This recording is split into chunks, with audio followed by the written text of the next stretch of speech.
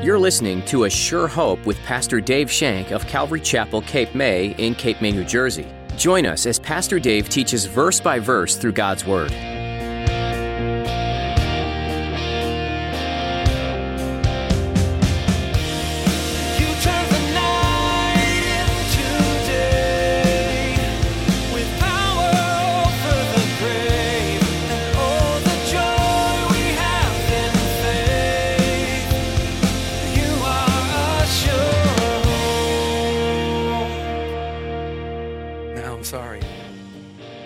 Road leads to destruction.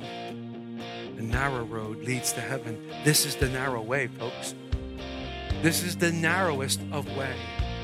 And you may think, well, that's narrow-minded. Thank you very much. I don't mind being narrow-minded about this.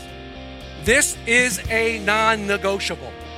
Many things in the Bible we negotiate about. Yeah, like I said, born of the Spirit, born of the water, all these different things. Who cares? This is a non-negotiable. Jesus said, you must be born again. You must be born again. Not all roads lead to heaven. In today's message from Pastor Dave, he teaches you that there aren't many ways to heaven. There's only one way to the Father, and that's through believing in Jesus Christ. Pastor Dave encourages you to receive Jesus as your personal Lord and Savior. He's your path to eternal life. Now here's Pastor Dave in the book of John chapter 3, as he continues his message, Born from Above. You are sure. Some today still don't understand what Jesus was talking about. They will say to you, it's my heritage or my church affiliation. After all, I'm Catholic. After all, I go to Calvary Chapel. I was baptized as a child. I pay my tithes. I pray. I do all these good things, and they're good things. Being a member of the church, praising God, doing these things are good things, but in and of themselves, they will not get you into the kingdom of heaven. It will not get you into the kingdom of heaven. Jesus said it plainly. You cannot say it any more plain. You must be born again. Poor Nicodemus' mind's like, boop, boop, boop. It's on tilt. It's on overload. Wow. You know, most Jews at this time were looking for a Messiah to bring in a new world. That's true. But the new world that this Messiah would bring in would place the Jews in prominence. Jesus didn't come to start a new world. He came to give you new life. And in that new life, he would be prominent. He was going to be the prominent one. So Jesus looks at Nicodemus and says, Nicodemus, I got a lot of splaining to do. So he starts in verse 5 and he says, most assuredly I say to you, unless one is born of water and of spirit, he cannot enter the kingdom of heaven. He's emphatic in saying that this man does not need a reformation. What is a reformation? This man does not need a change in the way Israel worships. They don't need a change in the way they do things. They don't need to get it right. What they need is a radical conversion. They need a radical conversion by the Spirit of God. You must be born of water and of spirit. What does being born of water mean? What does being born of water mean? Now, I'm sure you all have your own ideas, and I think that's okay. It's great. I have a bunch of ideas too. We know from John 3:10 that whatever being born of water is, it should have been familiar to Nicodemus in the Old Testament because he says, you're a teacher of the law, you don't know this? So it should have been familiar. But like many other things concerning the Bible, there are many theories. There are many theories. Some think that born of the water means being baptized. Water may here represent baptism, but there's no real Old Testament foundation for this. In fact, I'll go on to say that you don't have to be baptized to be born again. If you're born again, you want to be baptized. It's an outward expression of what happened inside. An outward expression of what happens inside. Some thought that the born again, born by water, refers to this physical birth. And this seems right, because we're all born from a sack of water in our mother's womb, right? It's very attractive, but it kind of states the obvious. However, it does make a good parallel when you look at John 3:6, when he says that which is born of flesh is of flesh. It's a good fix. Some think the born of water means to be born again by the word of God. And in other passages of Scripture, water represents the word. Like we're washed by the water of the word in Ephesians 5:26. Some think that being born of water means to be regenerated by the Holy Spirit. It's the living water John talked about in John 7. Some believe that to be true. Some have thought that the water means to receive the water of cleansing, which Ezekiel prophesies in Ezekiel 36. We talked about it last week, part of the new covenant. If you want to believe that it refers to water baptisms, you're welcome to do it. If you want to believe that it is referring to being born by the word of God, you're welcome. If you want to believe that it be born of the flesh, you're welcome. You can take whatever position you want to take. It doesn't bother your relationship with God one iota. But what do we know? What do we know about it? What do we know about this being born of water and the Spirit? It's a new birth. We know that. We know that the new birth takes care of the past, the present, and the future. We know that. The new birth is a divine change in a person's life from the inside out. The new heart we talked about last week. And being born again, you may look the same on the outside, but inside, something happens. Something happens within. After the rebirth, a new life starts to well up inside you. If any man be in Christ, he is a new creation. Behold, all things are new. All things become new. This is the new birth. A new birth causes you to think differently. You begin to think differently. You begin to act differently. Your priorities are now different. You have thoughts of God in your life, thoughts of wanting to know God, thoughts of wanting to serve him, thoughts of fellowshipping with others, and thoughts of showing God's love to other people and witnessing God's love. All these thoughts come out from being born again. But God requires holiness, doesn't he? Be ye holy as your Father in heaven is holy. God requires holiness. And during the old birth, we were born into sin. That old Adam. Wonder how many people are going to give Adam what for when they see him up in heaven. We were born into sin. Sin was our nature. Our hearts were deceitfully wicked. Being born from above, we get the new heart, the transplanted heart. We become a new person. We become one born of the Spirit. Jesus continued and said, that which is, in number 6, that which is born of flesh is flesh. That which is born of the Spirit is spirit. Without the new birth of the Spirit, all the works of righteousness will be tainted by the flesh. Isaiah says something about our righteousness in the flesh. They are as filthy rags. The righteousness in the flesh are as filthy rags. We do know that that which is born of the flesh is flesh. We were all born once, naturally, of the flesh. When you were born, you were not a child of God by natural birth. You don't become a child of God by your natural birth. You are a child of God by your spiritual birth. That's when you become a child of God.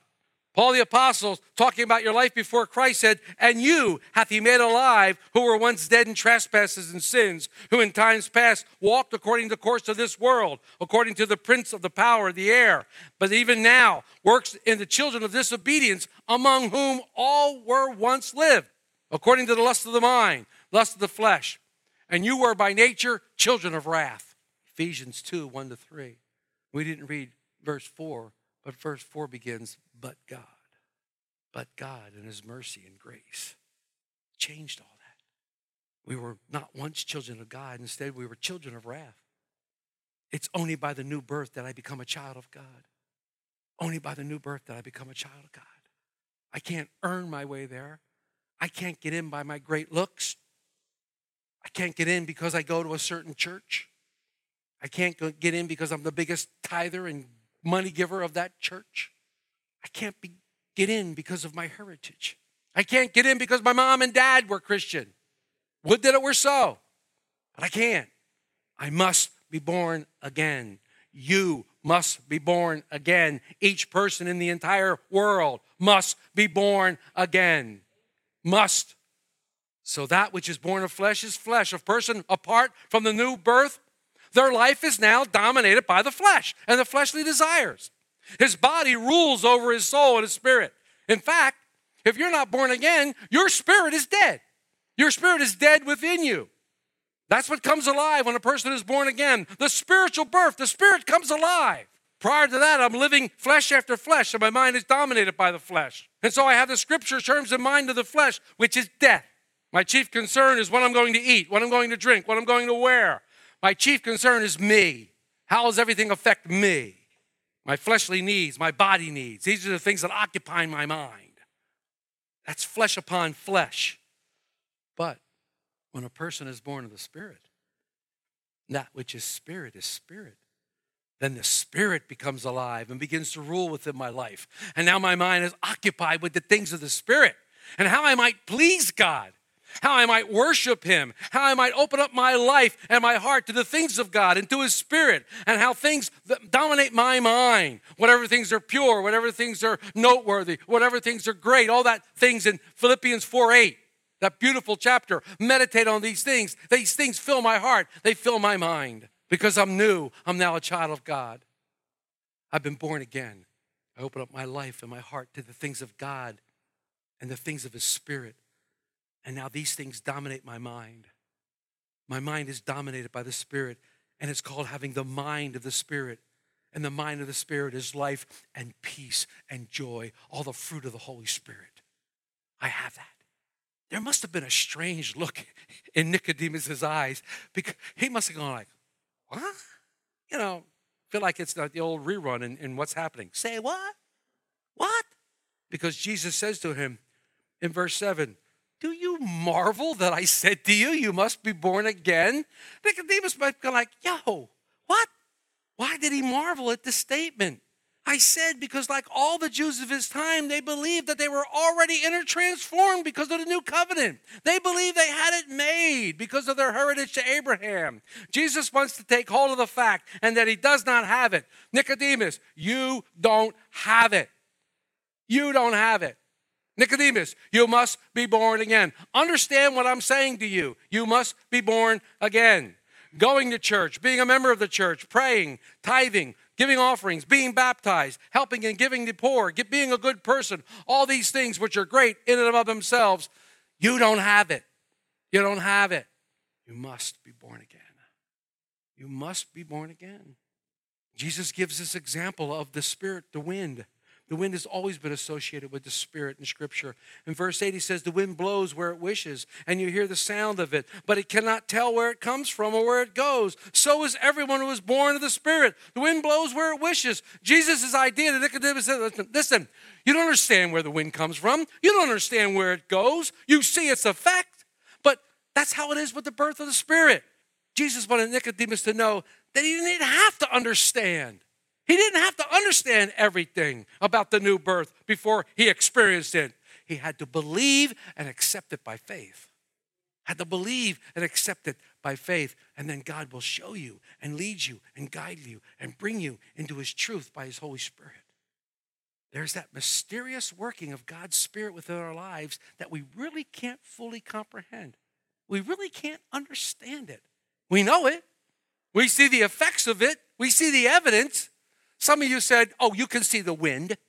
Well, how can you see the wind? Oh, look out there, the trees are moving. No, you see the effect of the wind. You don't see the wind itself. You may see dirt carried by the wind. You may see other things, waves pumped up by the wind, but you don't see the wind itself. You may even feel the wind on your cheek, the effect of the wind, but you don't see the wind. I can see the results of the Spirit. I believe it. I know that the Spirit exists. I've seen him at work in people's life. I've never seen him physically, but I see him at work in people's lives. I see the effect that he has. It's obvious. And so those who are born of the Spirit, there's that mystical work of God in the Spirit within them, and I can recognize that. I can see it. I can feel it. I can see the work of God's Spirit within myself. I see what I used to be, and I see the transformation of now who I am. I see what I was. I see what I am now. And I have a glimpse and a hope of what will yet be. I'm not perfect. Far from it. But God's doing a work by his Spirit within me. One of the things that the Holy Spirit does in you is transform you into the image of Jesus Christ. He works from within and comes out. He works mightily within if you submit to him and allow him to do it. I know the Spirit's at work in my heart. I see what he's doing, and I see what he's doing in your lives. I see how he's manifested his love in your lives and how we love each other. That's a spiritual thing. You must be born again. Why are these words so offensive to many? I used to have a dear friend that I worked with in Colorado long before I became a Christian. And we used to think it was really funny because he had a great big sign on his door that basically said, if you're selling something or giving something away, or if you're a Jehovah's Witness, or if you're one of those born-againers, don't knock. We used to laugh. Why is it so offensive when we say the word born again? Boy, you talk about the hair going up in the back of their neck. Ugh. You're one of those born againers? Well, yes, I'm following Jesus' command that said you must be born again. You believe in Jesus, don't you? Oh, yeah. And you're not born again? Oh, no. Jesus is emphatic about this. He's emphatic about this command. The word must is one of those words that you have to pay careful attention to, because there you're coming to the heart of the issue when a person says, I must. I must do this. I must. Well, this is what God's saying. You must. You must be born again. He wants you to listen to this. There is no one who will enter the kingdom of heaven who is not born again. No one. No one. Let me repeat that. No one will enter the kingdom of heaven unless they are born again. There is only one way to heaven. Only one way. And that is through Jesus Christ and him alone. I am the way, the truth, and the life. No one comes to the Father except through me. Jesus' very words, John 14:6. But what about these people who never heard the word? There is only one way to get to heaven. It's Jesus Christ. Some way, somehow, they will see nature. They will see that there is a God, and God will reveal to him his Son. And they will know, or they should have known, or they could have known. But there is only one way. To say that God is going to do this for other people, guess what? You're creating another way. Can't do that. Sorry. Can't do that. It would be easy, but then there would be multiple ways. And then we would have the slogan, all roads lead to heaven. Now, I'm sorry. The wide road leads to destruction. The narrow road leads to heaven. This is the narrow way, folks. This is the narrowest of way. And you may think, well, that's narrow-minded. Thank you very much. I don't mind being narrow-minded about this. This is a non-negotiable. Many things in the Bible we negotiate about. Yeah, like I said, born of the Spirit, born of the water, all these different things. Who cares? This is a non-negotiable. Jesus said, you must be born again. You must be born again. You cannot come to the kingdom apart from being born again. It's God's divine imperative for any man. Any man. You must be born of the Spirit. When John opened his glorious gospel, we studied it, looked at it, John 1, verse 12 and 13. He says this, but as many as received him, the word became flesh. As many as received him, the word, Jesus is the word. To them, he gave the power to become sons of God, even to them that believe on his name, which were not born of blood, nor of the will of flesh, nor the will of man, but of God. You want to be considered a child of God? You must be born of the Spirit. You must be born again. We cannot forget to whom Jesus is saying this. Jesus is saying this to Nicodemus, a religious leader, a Pharisee, and by all outward appearances, he was already transformed into the Son of God. He was already transformed that way because that's what the Pharisees wanted you to see. They were all about the show.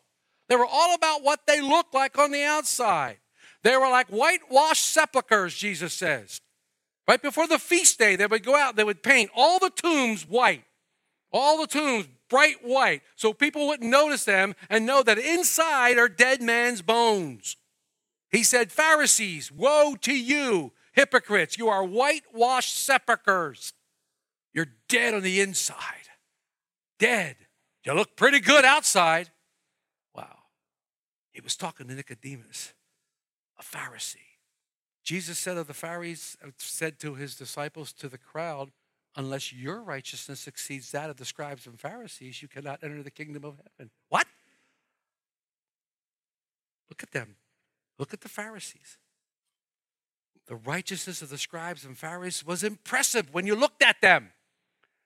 When you looked at them, they were impressive with their long flowing robes, and they used to stand in the corner and they used to pray with their hands up so everybody would see them.